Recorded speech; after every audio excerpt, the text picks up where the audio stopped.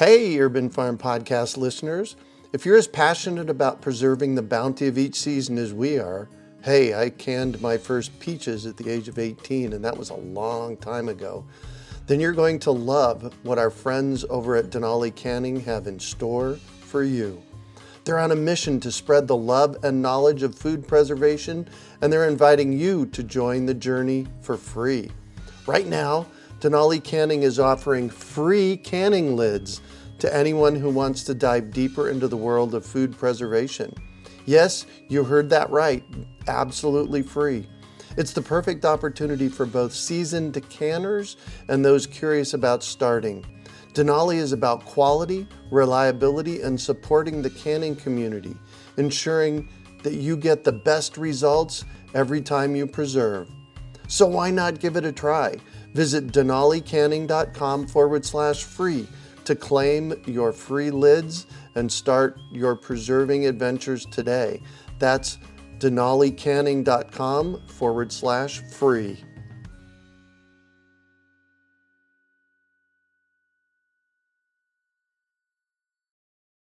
Greetings, urban farmers, gardeners, and healthy food visionaries. Farmer Greg here, and welcome to the 440th episode of the Urban Farm Podcast, where every day we work together to educate and inspire you to become part of your food revolution. Today on our podcast, we have someone who considers trees as partners in his farming projects. We're talking with Akiva Silver about working with trees as allies. Akiva owns and operates his 20-acre Twisted Tree Farm, a homestead, nut orchard, and nursery near the Finger Lakes region of New York. There he grows around 20,000 trees per year that are raised naturally without synthetic fertilizers, pesticides, or herbicides. Akiva is the author of Trees of Power, 10 Essential Arboreal Allies, released this month in paperback through our friends at Chelsea Green Publishing. He is dedicated to growing healthy trees, food, and family. Welcome to the show today, Akiva. Are you ready to rock? I'm ready. Excellent. So I shared a bit about you. Can you fill in the blanks for us and share more about the path you took to get where you're at today? Sure. I just grew up in the suburbs in Rochester, New York. Had a pretty ordinary childhood for the most part. Just racing around between shopping malls and school and stuff like that and sports. But as I grew older and I left the house, started to travel around and experience different things, I came across this book about primitive living. It was this guy, Tom Brown Jr., and this guy goes into Stone Age technology, but like deeper. And so his whole philosophy was like, you go into the woods and you go naked and you make everything, your shelter, your clothing, all your food, your fire, everything, all the tools you need. The book was so inspiring to me. I was just like, I love nature, and I was like, I want to connect as deeply as possible. So I started studying that stuff for years. I just became totally obsessed with it. And generally, when I get into something, I just get obsessed with it because it's more exciting that way.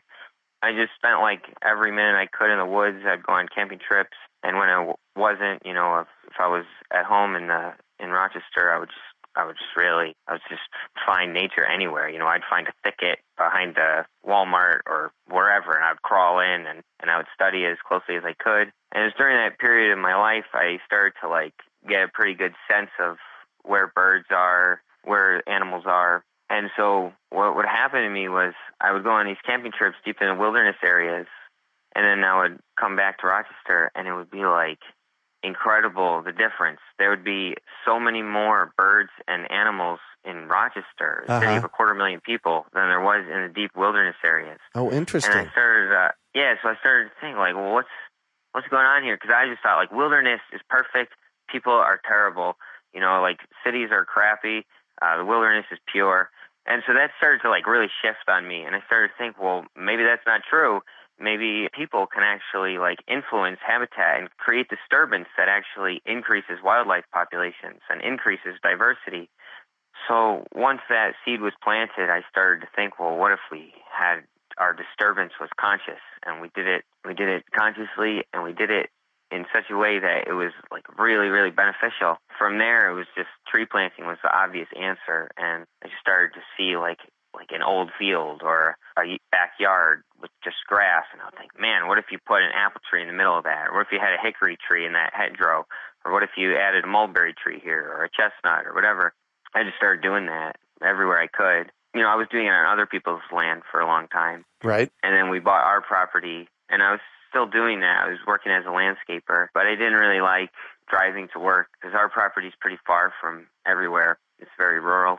So I started daydreaming about how can I make money at home, and I read this book, You Can Farm, by Joel Salatin. Oh, and yes. It was like, you can make money at home, and I was just like, oh my God, I can, it's possible. Like, I always thought farmers were just poor and worked really hard. That book kind of changed my perspective about that. So anyways, I started this nursery business, done really well, and I'm able to pay all my bills and live comfortably and feed my family. Nice. So here I am. Yeah, exactly.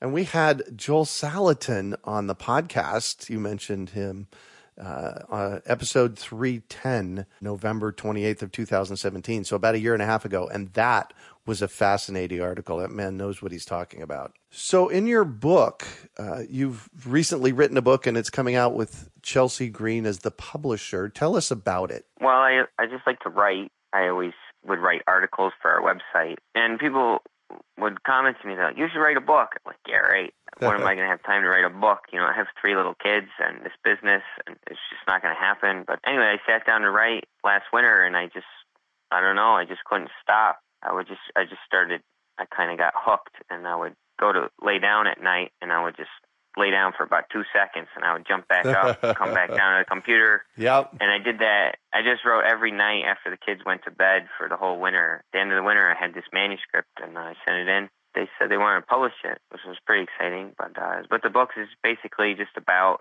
my work with trees and how I see them, how people can work with them. Mm-hmm. You know, because I think a lot of people can understand that concept. Oh yeah, we can partner with trees, but if it's just a concept, it's kind of meaningless and vague. It's like nature is beautiful. But, okay, great. What are you going to do about it?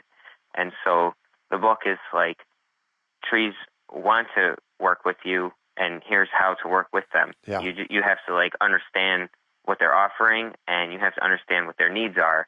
The book is all about how specifically to do that. So the book is called Trees of Power, 10 Essential Arboreal Allies. But then at the top left of the cover, it says The Organic Grower's Guide to Planting, Propagating, Culture, and Ecology of Trees. This is an extensive book here. Wow. Let's see here. Let's go to the end. We're at 250 pages. And you're talking mainly about 10 different, you call them ally trees. How did you come to that list of 10 trees? So the way I think of the benefits of trees is that they kind of serve all these different functions. There's so many different functions. And so I tried to pick a sampling from each set. So there's trees that are really good for oil, like cooking and food oil. Uh-huh. And then there's trees that are really good for carbohydrates. And then there's trees that are good for protein, and trees that are good for medicine, and trees that are good for wildlife and fruit. You know, so I tried to like kind of get a sampling of 10 different kinds of trees, and trees that are good for really just like their wood is so exceptional. Yeah. So I tried to have like a sampling of that. But the truth is I just kind of had to pick because the book would have never ended. Like the chapter on chestnuts is like close to 30 pages. So it's like if I did, 40 trees or 50 trees, it would have just been like too long. So maybe when I have time, I'll write a second volume to it. But yeah, I just kind of had to pick 10 trees that I really felt an affinity for. And when I was writing, what I would do is I would sit down and I would just like kind of close my mind down for a moment, and then I would just let something come to me, and it was like, oh, I want to write about ash trees today, and then I would just write about ash. So basically what you did is you distinguished 10 different categories, and then you picked a tree or two for each of those categories. So I'm going to list the trees real quick, and then I'm going to ask you for a favorite, okay? Sure. So chestnut, you call it the bread tree. Apples, the magnetic center. Poplars, the homemaker. Ash, maker of wood. These are all chapter names in your book. Mulberry, the giving tree. Elderberry, the caretaker. Hickory, pillars of life. Hazelnut, the provider. Black locust, the restoration tree. And beech, the root runner. Do you have a favorite on that list? Don't. I could talk about any one of them for a long time. I guess probably two of my favorites is chestnut and hickory. Those are the ones I'm probably the most partial to. Mm-hmm. Can you tell us why? Yeah. Well, I guess I'll talk about hickory. So hickory is kind of like just the name hickory, especially for people in the East. It's like a name that's steeped in folklore. Like you hear it in nursery rhymes and stuff. It's just like you hear the word hickory and you kind of want to be familiar with it. It's like something you want to have in your life. When you see hickory trees in the winter around here, the silhouette is just like unbelievable. The way the branches, they kind of like zigzag back and forth in this pattern. And I don't know, the way they just stand up against the sky in the winter just calls to me. And they're so strong, you can take a hickory branch or twig and you can just bend it right into a circle and it won't crack. Oh, wow. Yeah, they're really strong. It's like some of the most dense, resilient wood on the planet. They make axe handles out of hickory all over the world, but all the hickory comes from the east here, the eastern half of the U.S. And then there's so many things you can do with hickory. So the wood is incredible. The fuel value is phenomenal. It's a beautiful hardwood. You can make all kinds of stuff with it, but the nuts are just amazing. Most people have never tasted shagbark hickory. There's different species of hickory. Shagbark, the flavor is just superb. It is the best flavored nut on the entire planet. If you eat cashews, pine nuts, pistachios, whatever, and then you put a hickory in there with the taste test, hickory's going to win. It's so good. It's really, really good nut, and people aren't familiar with it because it's just like a wild tree. It's difficult to crack the nuts and to get the nut meat out. But there's lots of tricks for it. It hasn't been made commercial except for with one species of hickory, which is the pecan, is a species of hickory, and pecans are Correa ilionensis, which is one species of hickory, but it doesn't taste as good as shagbark, right? So, but the pecans crack easy. And then there's other species of hickory. So the shagbark is really good just for the nut meat, and then it's also good for making milk. So instead of trying to crack the nuts out and separate all the nut meat out, we just pound them all into like a powder, basically, shells and everything.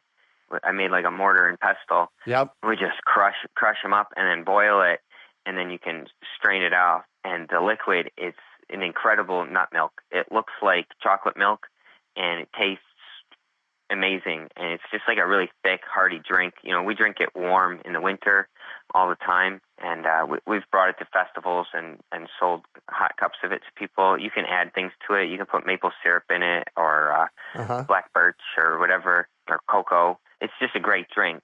So, but you can do the milk with some of the other lesser-known species of hickory, like the pig nut, which is a very difficult to shell nut, but also good flavor. And then the species that I've become really excited about recently is Correa cordiformis, the bitternut hickory. And that tree is a floodplain tree, but it'll also grow on some uplands and stuff.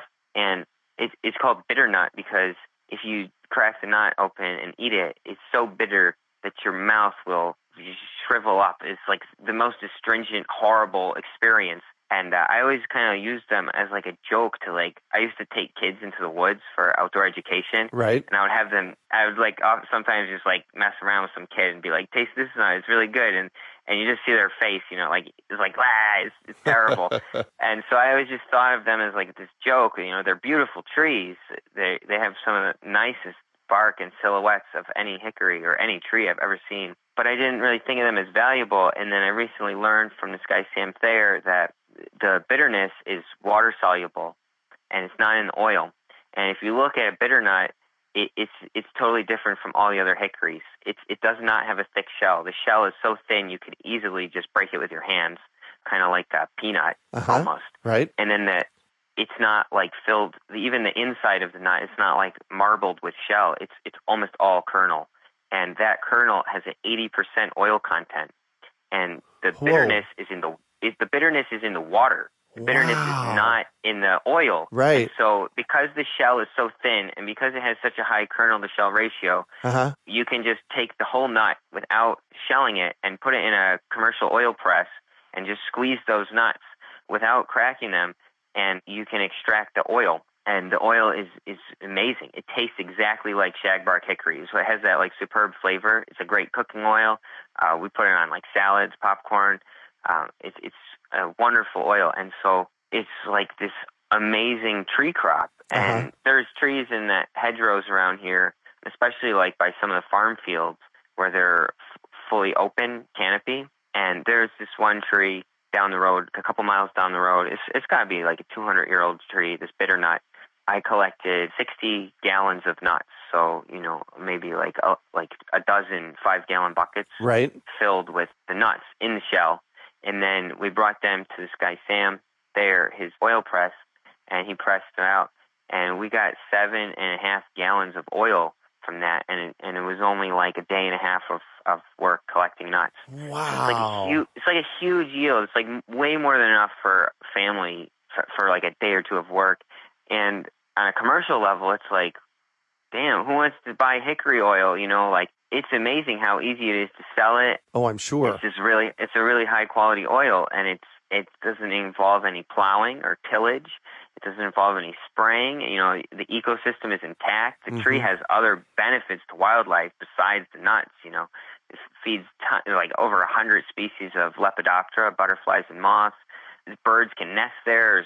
Animals can live. If you go to like a soybean field or a rapeseed where canola comes from, if you go to the canola fields up in Saskatchewan, this might as well be the moon. There's nothing growing. There's nothing alive there. They erase the entire ecosystem. The entire ecosystem is obliterated. Nothing is left. Yep. There's not even a mouse that can live there, and all that carbon is being pulled right out of the soil as it's tilled. All this destruction is happening so we can grow these canola seeds, right? Well, the bitternut hickory is just right there. It's like growing on the edge of the freaking canola field.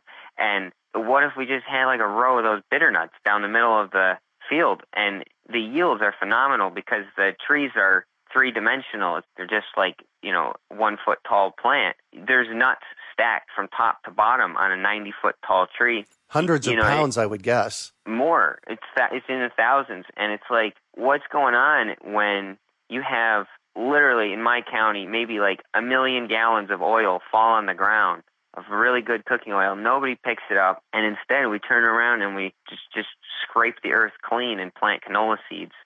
So it's like, that's why, I don't know, hickories are like, they offer like so many different, from like the kernel to the milk to the oil, those three things. And then with the kernels, we also make a candy, and it's just incredible. We take equal parts shagbark kernels, butter, and maple syrup, and you just stir that on low heat until it turns into like this taffy. And you give somebody a piece of that, their eyes pop wide open. Like, you've never had candy that good. So, I don't know. Hickory is just like such a fun tree to me with so many possibilities. And they're already here. Yeah, exactly. Are you familiar with the term permaculture? Yeah. So one of the things that we talk about in permaculture is stacking functions. Are you familiar with that term? Yeah. So in stacking functions, what we do is we look at an asset, in this case a hickory tree, and see how many different things that it can contribute, not to us, but to the environment. And you have just laid out an amazing story about everything that a hickory tree does, all the way from the food benefits, along with oil and nuts, to the wood. Anything else there? Well, I think it's really important to understand that our native, I'm not like a big native plant person, but I really understand the value of native plants. So almost all of the insects that live around here actually are specific to specific plants, and they've kind of evolved. So like many caterpillars will only feed on one or two species of tree, or they'll stay in the same genus. And so if you have a hickory there, you're supporting all these different caterpillars, right? And then that's what birds eat. Birds eat berries and stuff, but they eat seeds or whatever, but the bulk of a bird's diet is insects for the most part. Like our songbirds are built on insects, and insect populations are crashing. It's not even funny. Like hardly anybody's talking about it. But if you go to like the Xerces Society, it's just incredible the amount of species that are going extinct every year as far as insects. There's species going extinct that aren't even documented, that we don't even know, never knew existed. And so one of the biggest benefits of having hickories or other native trees in the landscape is that they're like a foundation of an entire world, of an entire ecosystem. So, if you appreciate things like cedar waxwings and robins and sparrows, then hickories are a big part of it. And we think, oh, hickories, they feed squirrels. They make nuts. But no, they feed so much more than that.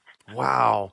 I was going to ask you for a second tree, but I think I'm going to ask you back on the podcast so we can talk about some of these other trees. That's why I couldn't talk about more than 10 in the book. Yeah, there you go. In your bio, you shared with us that you raise 20,000 trees a year. That's raising and propagating them. Tell me about that process, because that's a significant contribution to our environment. Yeah, well, when I first started, I just had like a couple dozen trees in pots. It seemed intimidating. It was like hard.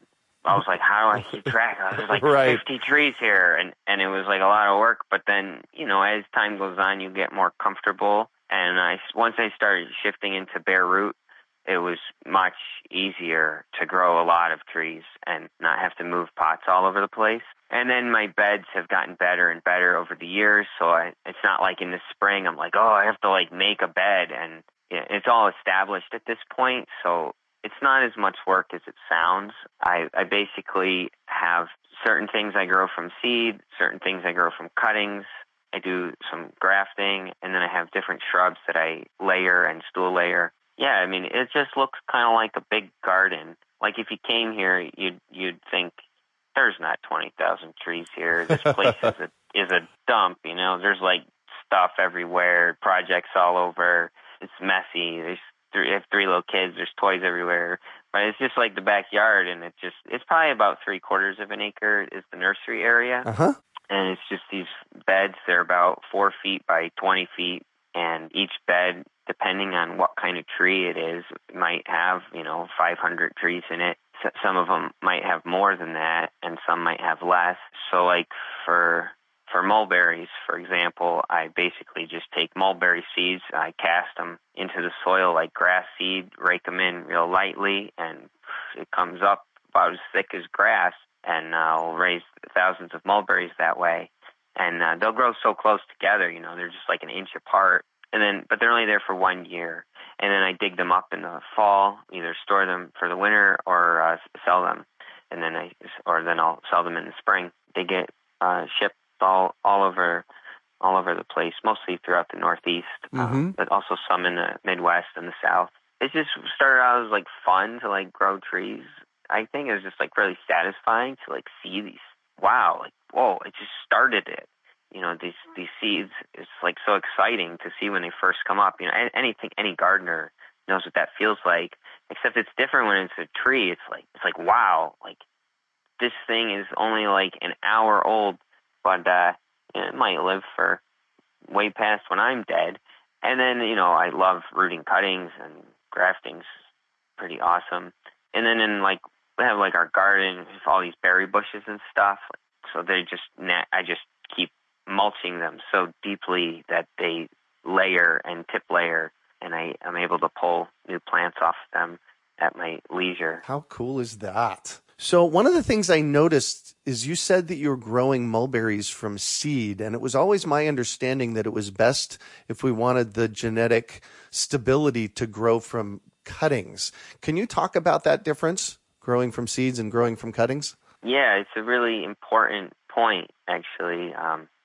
So there's a huge difference between clonal propagation and sexual propagation. So cloning is when we grow things from cuttings or layering or grafting, and then sexual propagation is when we grow things from seed. There's nothing wrong with clonal propagation. I do lots of it, and you find it in nature all the time. Aspen groves are supreme examples of clonal propagation. Cattail stands are. these are plants that it may look like thousands and thousands of them, but it's actually one genetically identical organism. But sexual propagation is really what we usually see in nature. It's just like you said, you do not preserve the genetic identity of the plant. So if you grow an apple tree from a seed, and then the seedling that comes is going to have fruit totally different from its parent. Right. Just like if I had a kid, my kid would not be exactly like me. And so with some species, a lot of traits will come through from seed. Mm-hmm. Like with serviceberry, for example, serviceberry seedlings will be really similar to their parents.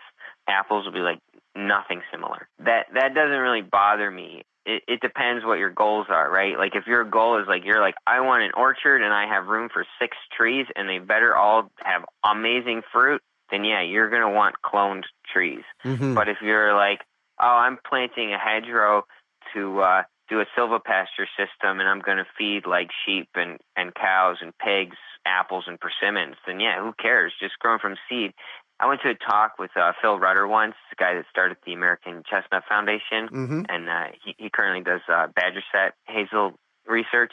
Anyways, the first sentence out of his mouth was just like totally blew me away, and I never forgot it. And he just stood up there in front of this group. It was all these people from like Rutgers, and they were all like 100% devoted to cloning these hazelnut plants mm-hmm.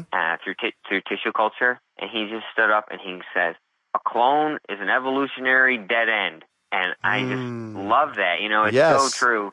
So it is. if we want to like grow some fruit trees for ourselves, then sure, like let's graft them, let's make it so the fruit is awesome.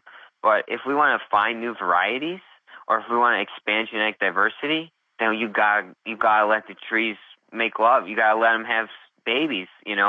So that's what seedlings are all about. And seedlings are so easy to raise. You can raise so many more, and so they're so much cheaper.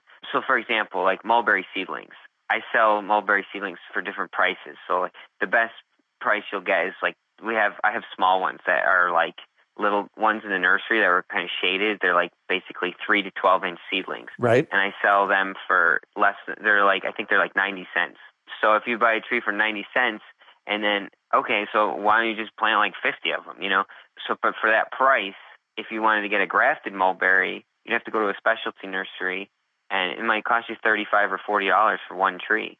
So for $35, you could plant, 30 or 50, whatever. I can't do the math in my head right now. That's all right. But it's all good. Saying? Yeah. They're a lot cheaper. It's pretty fun to watch and see if you have room and space for it. I planted some mulberries from seed. There was these 3 that I planted right near the house about 8 years ago. And then a couple of years ago, they all made fruit. And I went around with my middle son, Cyrus, and we were picking the fruit. And one of them had red berries, one of them had white berries, and one of them had black berries. And they all had tasted a little different. And it was like fun, It's like there's nothing wrong with growing things from seed. And it kind of bothers me that there's this like negative connotation about growing fruit trees from seed when almost all the old varieties that we've ever found were just wild seedlings. Yeah. And then all the new varieties, every single one is also grown from seed. So you don't have to just rely on universities to grow fruit trees from seed. You can do your own experimenting and breeding, and who knows what you'll find. I've been playing with that here at the Urban Farm with peaches. I let peach seeds germinate and grow for 3 or 4 years to see what kind of fruit I get off of them. I'm hoping to find a jackpot with it. I was going to say peaches are one of the best trees to grow from seed. They're so easy. Basically, a peach from seed, you can get it to fruit and flower within 2 or 3 years sometimes. Yep. And they usually come true from seed. I planted some peaches from seed, and we're pretty cold here. So most years, peach flower buds don't survive the winter, but I had this one peach tree. It was 7 years old before it actually survived. Its buds, flower buds, survived the winter, and it made this fruit. And I remember going up and tasting the fruit, and I bit into it, and I said to myself, "Oh my God, this is the best peach I've ever had." And then my friend came over like a couple hours later, and I was like, "Dude, you got to try this peach. Tell me what you think." And he walked up there, and he took a bite out of his peach, and he looked up at me, and he said, "This is the best peach I've ever had." And I was like, nice. "Yeah, yeah, it's a good tree." Yeah, growing trees from seed is really good time. Yeah. I'm going to shift on you, and I'd like for you to talk about a time you failed, how you overcame that failure, and what you learned from it. I don't really ever think of life as failing or succeeding, but I can think of times I really messed up and I wish I had done things different. So one of those times was when I was first starting the nursery business, and at first it was really hard to sell trees. I just couldn't figure out who are these customers, where are they? Right. And then I got a deal with Fedco, which is they're a big seed company, big nursery. Yeah, but they also have a tree catalog, and so they were we'll buy certain varieties of your trees, and we'll buy them every single year, and we'll buy lots of them. And it was this was going to be half my family's income for the year, and it was such a good deal. And I was I'll do it, but the way you do it is you're on a contract, so. They're we want 250 grafted persimmons. We want 250 chestnuts or whatever. They would tell you these numbers, and then you got to come up with these trees, and the trees have to be amazing. So if they wanted, say, 250 chestnuts, I would try to grow 2,000, and then I would pick out the best 250 for them. Oh, nice. So anyways, it was a ton of work, but it felt like a really good deal. And as it was the first year I was doing this with them, I was supposed to grow all these persimmons, and I was going to graft them. So I actually, they gave me so much notice. So I actually raised my own rootstocks. So I knew I had the best old hardy rootstocks. I knew where the genetics were from. And I raised these rootstocks, and I wanted to be able to have time enough in the spring to graft them. And so in the fall, I was talking to my friend who works at this other nursery, Cummins Nursery, and I was telling him, I wish I had a place to store the trees for the winter so that I could get them out before spring hits and start grafting. And he was like, well, what if you just put them in a big pot and then just mulch the pot really well, and then you could just break the pot free of the mulch and bring it inside and thaw it out. And I was like, yeah, I'll do that. So I put all of my rootstocks in there. And then in February or March, I got that big tub of them out. This was putting all my eggs in one basket. Yep, I got that tub out, I thawed it out, and I got all my scion wood, which I had to buy. I spent several $100s on scion wood. I got all my stuff out, and I pulled my first rootstock out, and it's just the roots are just covered in mold. I was like, oh man. So I pulled the next one out, and they were all destroyed. They were all dead, covered in mold. Everything in that pot just rotted. So I was really bummed, and it wasn't just oh, that sucks. It was kind of oh my God, what am I going to do? I have to make money this year. This was going to be this was going to be $10,000, and at the time that would have been a huge portion of our income. Right. But it wasn't even just the persimmons. So I brought in all the other pots because I put everything in pots after he suggested that, and all the chestnuts were dead. I had lost 80% of my nursery. I was really stressed out. But what are you gonna do? Don't put all your eggs in one basket. Yeah, or just when things go wrong, just start looking. Okay, what else am I gonna do? So that's what I did. I didn't even think oh no. I mean, I did for a minute, but I just thought, okay, well, what am I gonna do now?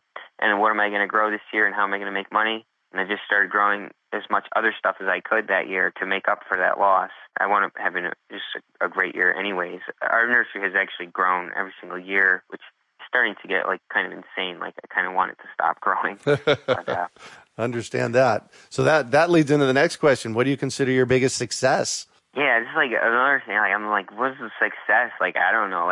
People can be you could make $1 million, have all this acclaim, and then be miserable and commit suicide. People do that all the time. So I don't know what the word success really means. I love my kids so much. They're healthy. They like hanging out with me. I consider that probably my biggest success. And then I wrote this book.